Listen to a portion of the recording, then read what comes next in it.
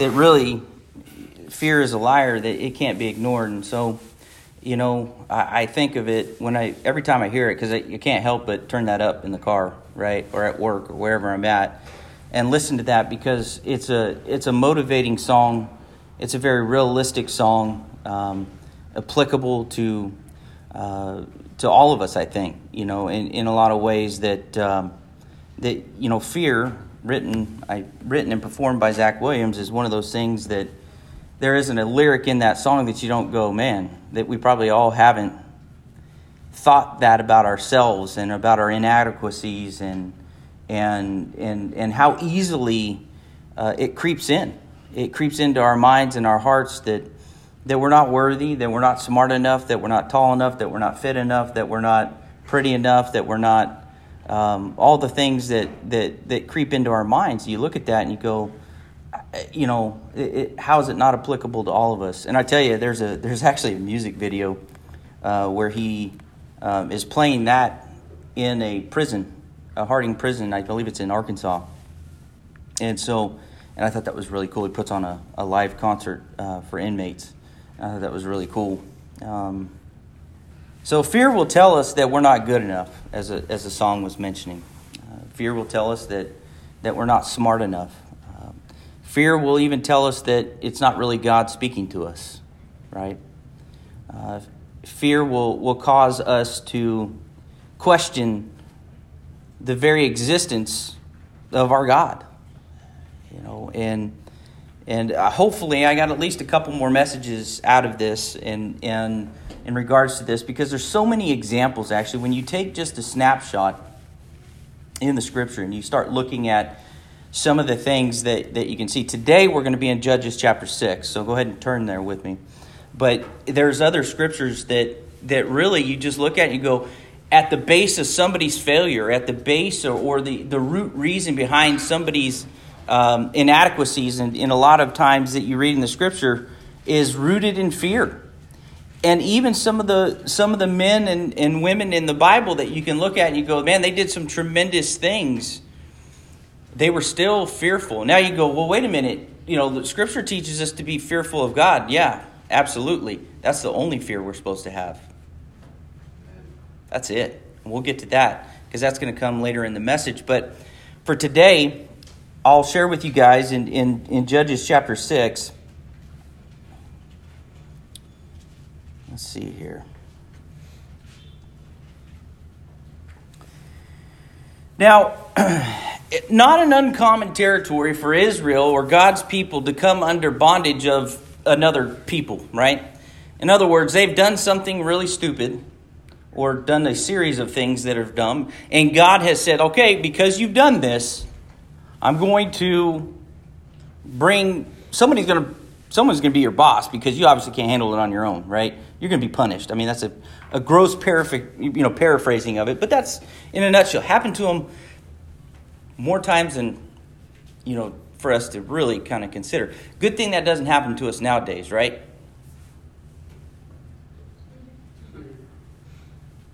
Yeah, tell yourself that. It still happens. You look at that and you go, well, what do you mean? Think about it. If you're not going to do the job, I'll have somebody do it over the top of you until you wake up and smell the coffee, until you realize what you're supposed to be doing, right? And so in chapter 6 of Judges, in verse 1, it says, the sons of Israel did what was evil in the sight of the Lord, and the Lord gave them into the hands of Midian for 7 years. Why would God cause them? Well, because as it says there, they did evil in the sight of the Lord. God says, you know what? Midian's going to rule over you for this period of time, right? And so the power of Midian prevailed against Israel because of Midian, the sons of Israel made for themselves dens which were in the mountains and caves and strongholds. In other words, they were afraid, right? So the Midians were something to be afraid of. And Israel's saying, hey man, we're under bondage and we're under rule. These guys are mean. So we're going to make caves. And it says in verse 3, for it was when Israel had sown that the Midianites would come up, and the Amalekites and the sons of the east would go against them. So they would camp against them and destroy the produce of the earth as far as Gaza, and leave no sustenance in Israel, as well as no sheep or ox or donkey. They would come up with their livestock and their tents, and they would come like locusts in the number.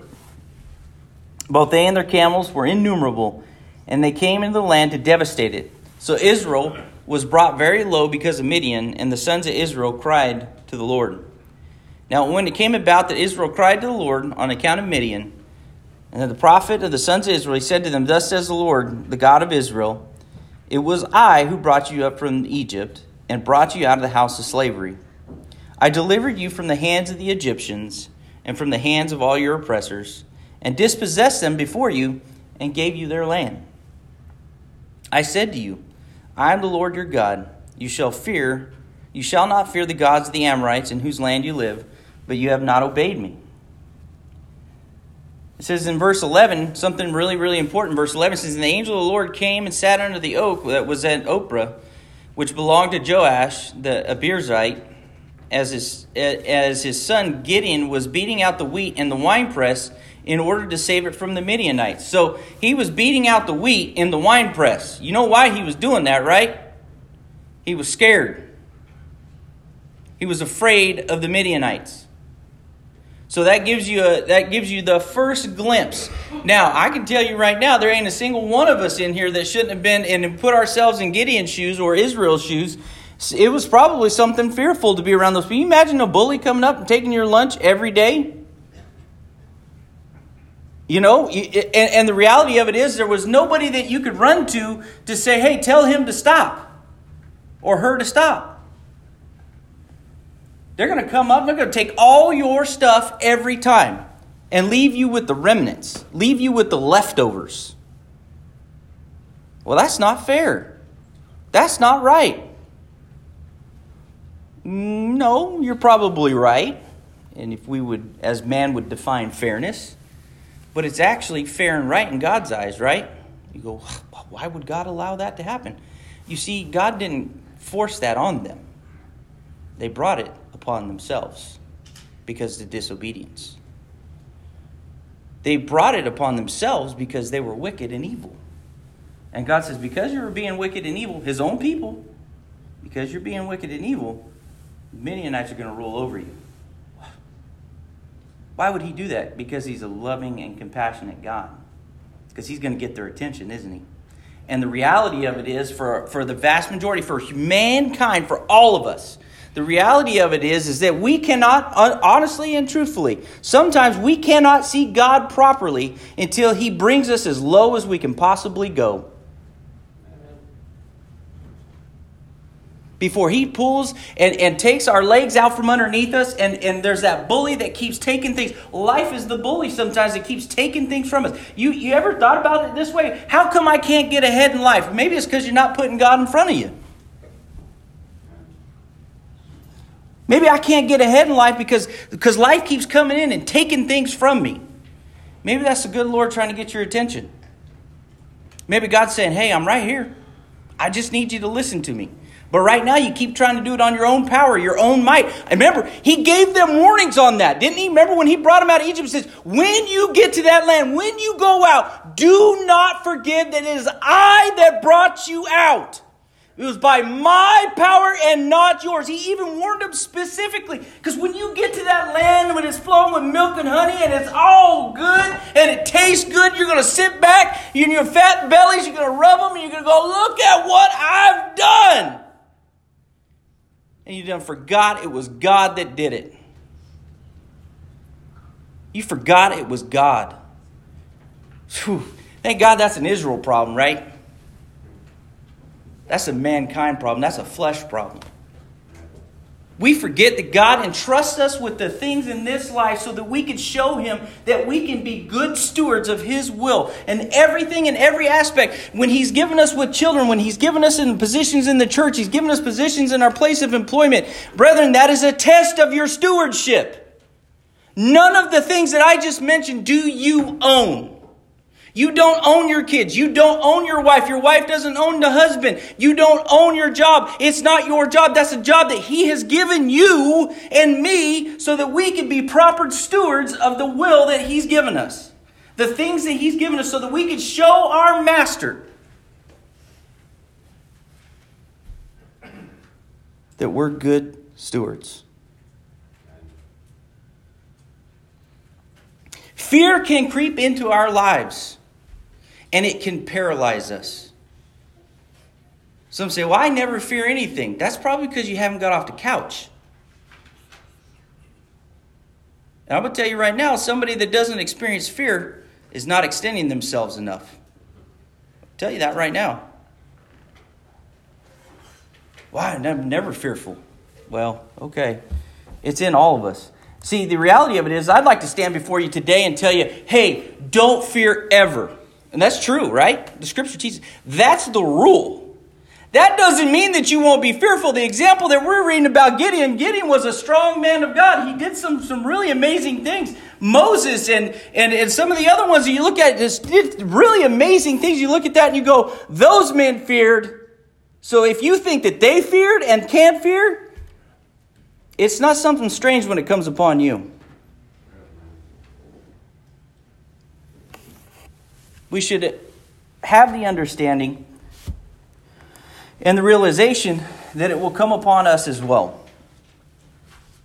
Anyway, so back in verse 11, he's beating out the wheat in the winepress, right? So in other words, he's afraid, all the people. Verse 12, it says, the angel of the Lord appeared to him and said, the Lord is with you, O valiant warrior. He's talking about, oh, valiant warrior, hiding in the winepress, beating out the wheat. See a little bit of a paradox there? That's like, the God speaking to you from your hiding place. You talking to me? Yeah, talking to you.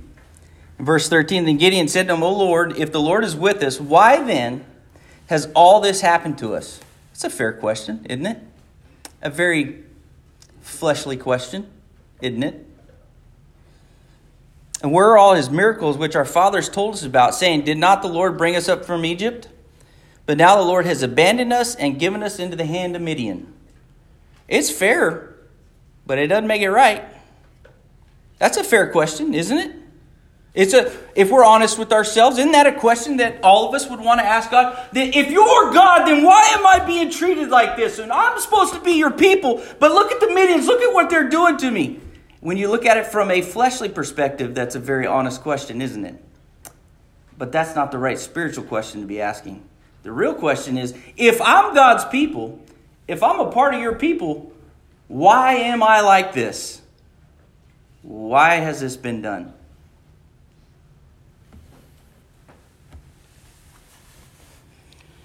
And the very fact that the angel of the Lord is speaking to him is evidence that God has not truly abandoned them as well, right? It says the Lord looked at him and says, go in this your strength and deliver Israel from the hand of Midian. I have not sent you. Have I not sent you? He said to him, O Lord, how shall I deliver Israel? Behold, my family is the least in Manasseh, and I'm the youngest of my father's house. But the Lord said to him, surely I will be with you. You shall defeat Midian as one man. So Gideon said to him, if now I found favor in your sight, then show me a sign that it is you who speak with me. I'll stop there for just a moment. Do you sense fear in Gideon's response? Yep. Hopefully you do. And hopefully you sympathize with that fear too. Hopefully you realize, wait a minute. Because Gideon is in a place where he feels as though God has abandoned him. Has there ever been a time in our life where we feel that God has abandoned us? That maybe God's divine hand is not at work in our lives anymore? But yet here we have the opportunity, and you see that Gideon is speaking to an angel of the Lord. Evidence in and of itself that God has not truly abandoned them. Maybe his perspective was off. And maybe our perspective is off from time to time too. But fear nonetheless creeps in. And he says that, Gideon says, basically, I don't know about all this. So he says he went in and prepared a young goat. And he put it out, right? The ephah of flour, put it, and the angel said to him, it says, verse 20, it says, take the meat and the unleavened bread and lay them on this rock and pour out the broth And he did so. Then the angel of the Lord put out the end of the staff which was in his hand, and touched the meat and unleavened bread, and fire sprang up from the rock and consumed the meat and unleavened bread. Then the angel of the Lord vanished from his sight. When Gideon saw that the angel of the Lord, he was the angel of the Lord, he said, Alas, O Lord God, for now I have seen the angel of the Lord face to face. The Lord said to him, Peace to you, do not fear, you shall not die.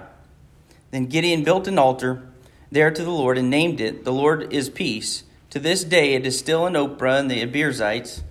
Now on the same night the Lord said, Take your father's bull and a second bull of 7 years old, and put down the altar of Baal which belongs to your father, and cut down the Asherah that is beside it, and build an altar to the Lord your God on top of the stronghold in an orderly manner, and take the second bull and offer a burnt offering with the wood of the Asherah which you shall cut down. Then Gideon took 10 men of his servants and did as the Lord had spoken to him. And because he was too afraid of his father's household and the men of the city to do it by day, he did it by night. Now he did it, but he did it by night. And it took some convincing on God's part, didn't it? Now, two things that you must realize and recognize for everybody out there. Asherah and Baal had no business in Israel.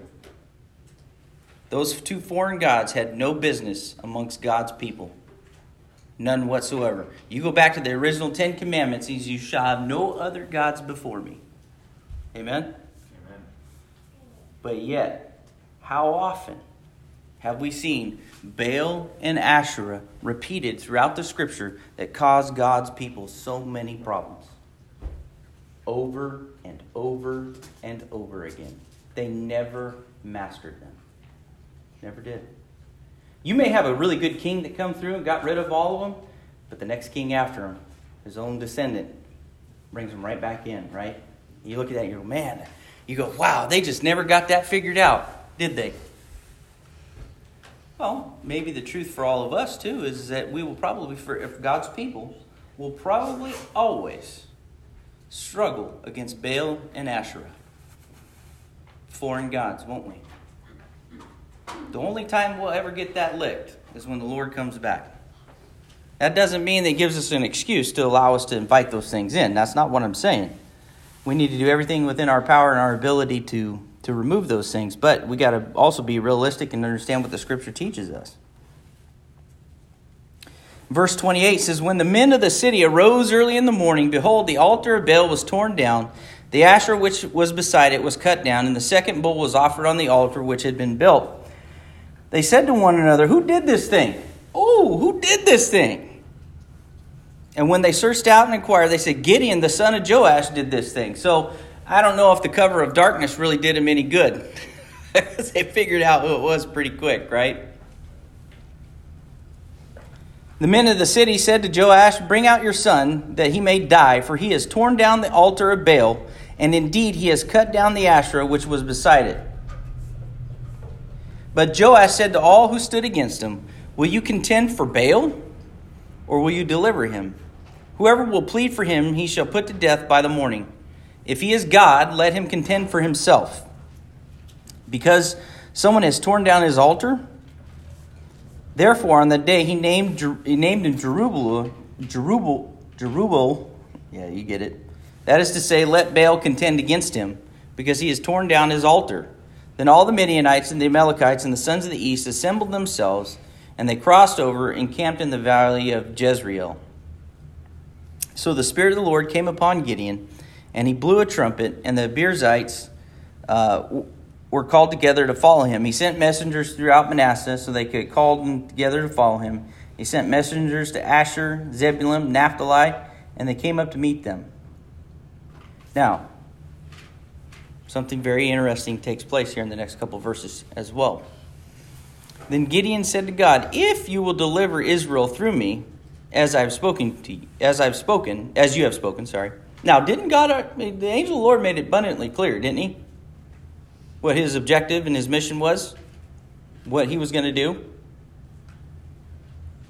And Gideon says, If you will deliver Israel through me, as you have spoken, behold, I will put a fleece of wool on the threshing floor, If there is dew on the fleece only and is dry on all the ground, then I will know that you will deliver Israel through me, as you have spoken." And it was so. When he arose early in the next morning, he squeezed the fleece. He drained the dew from the fleece in a bowl of water. Then Gideon said to God, "Do not let your anger burn against me, that I may speak once more. Please let me make a test once more with the fleece, and let it now be dry on the fleece, and let there be dew on all the ground." God did so that night, for it was dry only on the fleece, and dew was all on the ground. Then Jerubbaal, that is Gideon, and all the people who were with him rose early, camped beside the spring of Harod. That's verse 1, chapter 3. Chapter 7, sorry. And he goes on. Anyways, you go on to read that Gideon was able to be successful for the Lord. And so Gideon is what I would call the poster child of fear. The poster child of somebody that doubts his or her own abilities and their calling. It took several times for him to ask for God for a sign. He says, you sure this is what you want? You see, the thing that we have a tendency to forget about is that when God calls us to do something, it's not by our own strength and might. You know, when we look at our own strength and our own might, you see, we start to look at, you know, the power in numbers, so to speak, in the warriors, and it is actually a really good story in chapter 7. If you continue to read on, in other words, there too many people showed up. Says no. He even says that they're going to say by our strength we defeated these guys, and so he reduced it down to 10,000 warriors, right? So that we can go on and fight these guys, because we look at it that way, from man's eyes and from flesh. But we got to understand that when God's called us to do something, and when God's called you to be a servant, there's nothing that's going to get in the way of that. When He's called you to be a Gideon in your life and in your family's lives, and the lives of those that you're surrounded by, fear is a normal thing. It comes up. We're all susceptible to it. It's all a part of who we are. But we can rise above those things. We can rise above fear. We can overcome it. And in 2 Timothy chapter 1,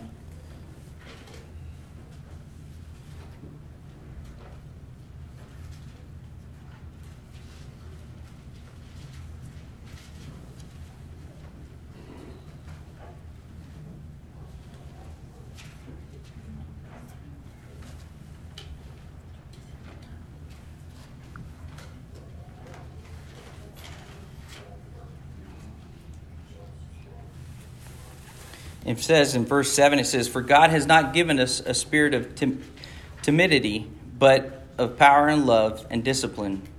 Therefore, do not be ashamed of the testimony of our Lord or of me, his prisoner, but join with me in suffering for the gospel according to the power of God, who has saved us and called us with his holy calling, not according to our works, but according to his own purpose and grace, which is granted us in Christ Jesus from all eternity."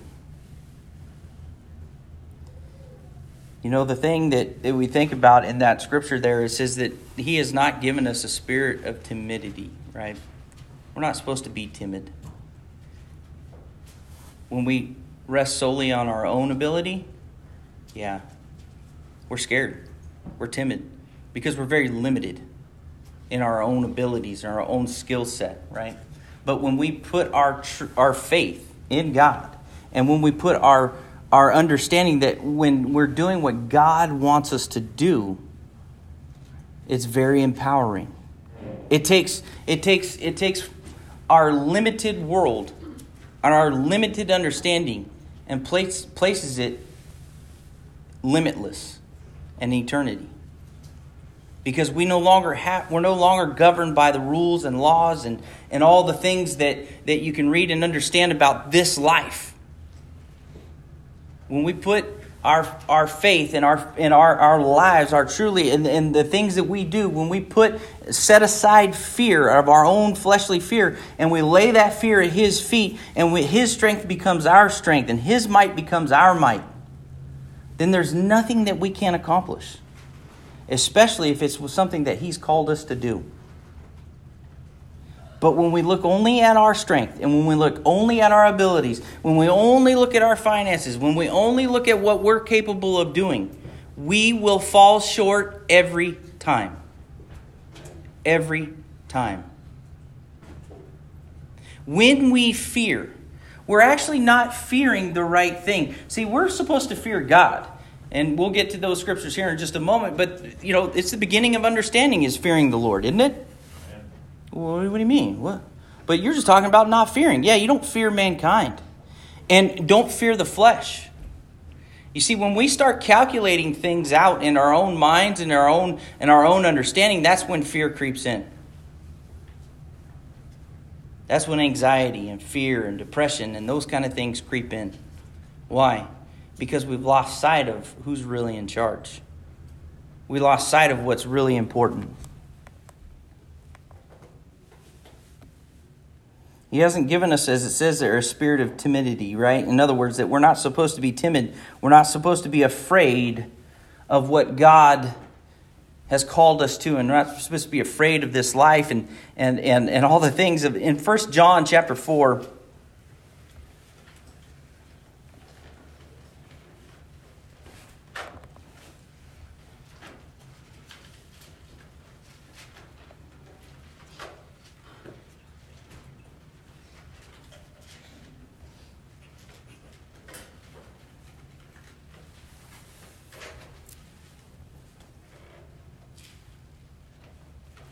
verse 15,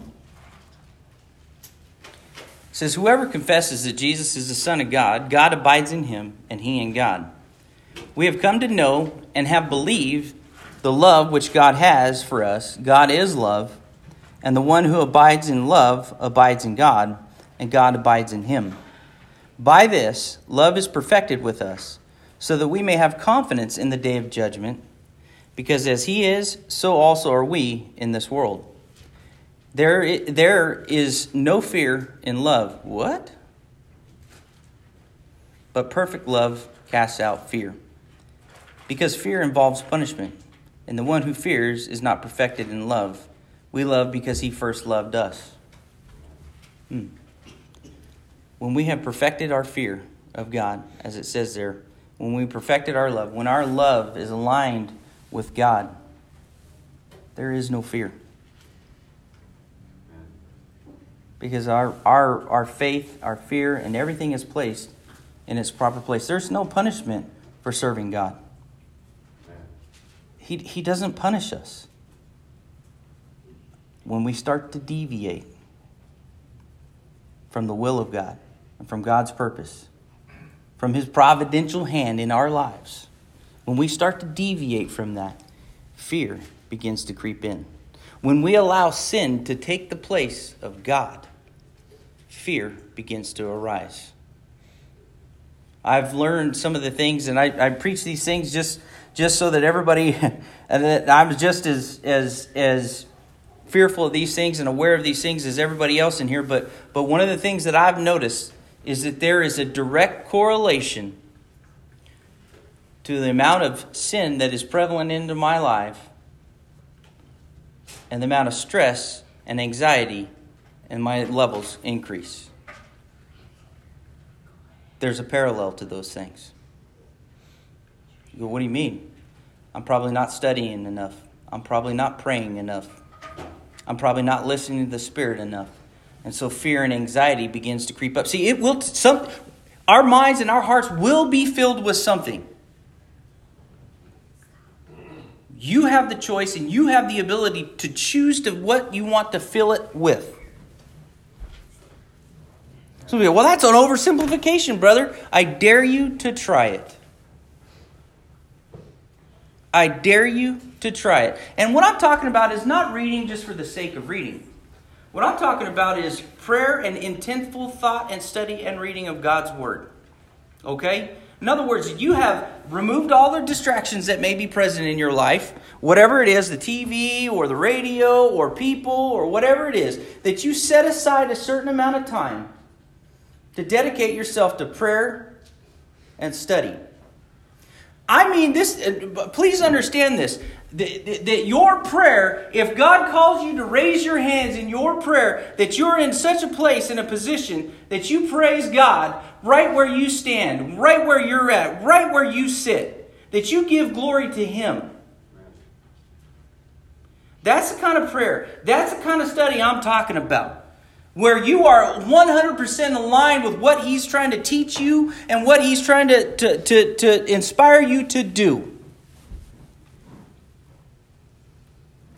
If we're not in a position, if you're not in a place where you can communicate with God on that level, you're not in the right place.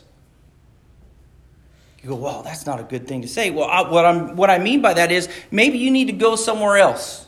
Maybe you need to go into your inner room. Some of you might be, hey, I've been around people that are unafraid to. They'll do it right there in front of you.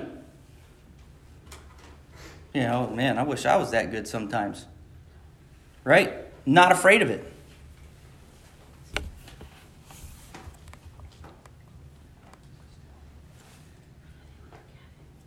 Perfect love casts out fear. Proverbs chapter 1, the first proverb. I'll read a couple of these. Actually, a proverb and Ecclesiastes.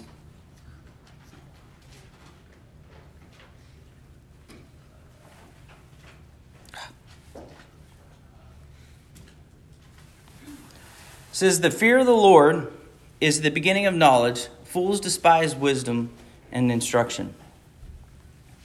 You know, there's a lot of wisdom in the understanding that there is a God and that we must submit to Him. Amen? That's the beginning of it. And it's more than verbalizing it. It's living that way. Ecclesiastes chapter 12. I like this. It's a summary. Verse 13 says, the conclusion, when all has been heard, is fear God and keep His commandments, because this applies to every person. For God will bring every act to judgment, everything which is hidden, whether it is good or evil. Boy, you talk about a simplification and a summary of things. That's a pretty good one. It says, fear God and keep His commandments.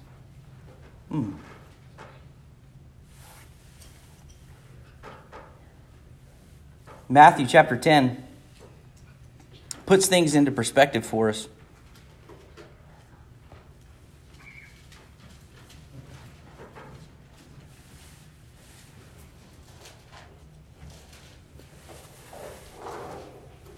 Really gives us an understanding and a perspective of fear that I think is very, very important. It says that, do not fear those who kill the body, but are unable to kill the soul, but rather fear Him who is able to destroy both soul and body in hell. That'll get your priorities right, isn't it? See, a lot of times when fear comes up, you think about it. Look, apply that to Gideon. Apply what we just read in Judges chapter 6 over there with Gideon. You look at that and you go, look, the worst they can do is kill you. What? That's kind of a morbid outlook. Well, it's the truth. You serve the one true God. We serve the one true God. Mankind cannot kill your soul. Mankind has no effect on your eternal existence and where you go in eternity. They can take our lives, but they'll never be able to take our eternity. And they'll never be able to take our salvation. They can't touch it. Oh, really puts things in perspective, doesn't it? You think about fear. And fear, how overpowering it can be in our lives. How it creeps in. Fear is an absence of God's power.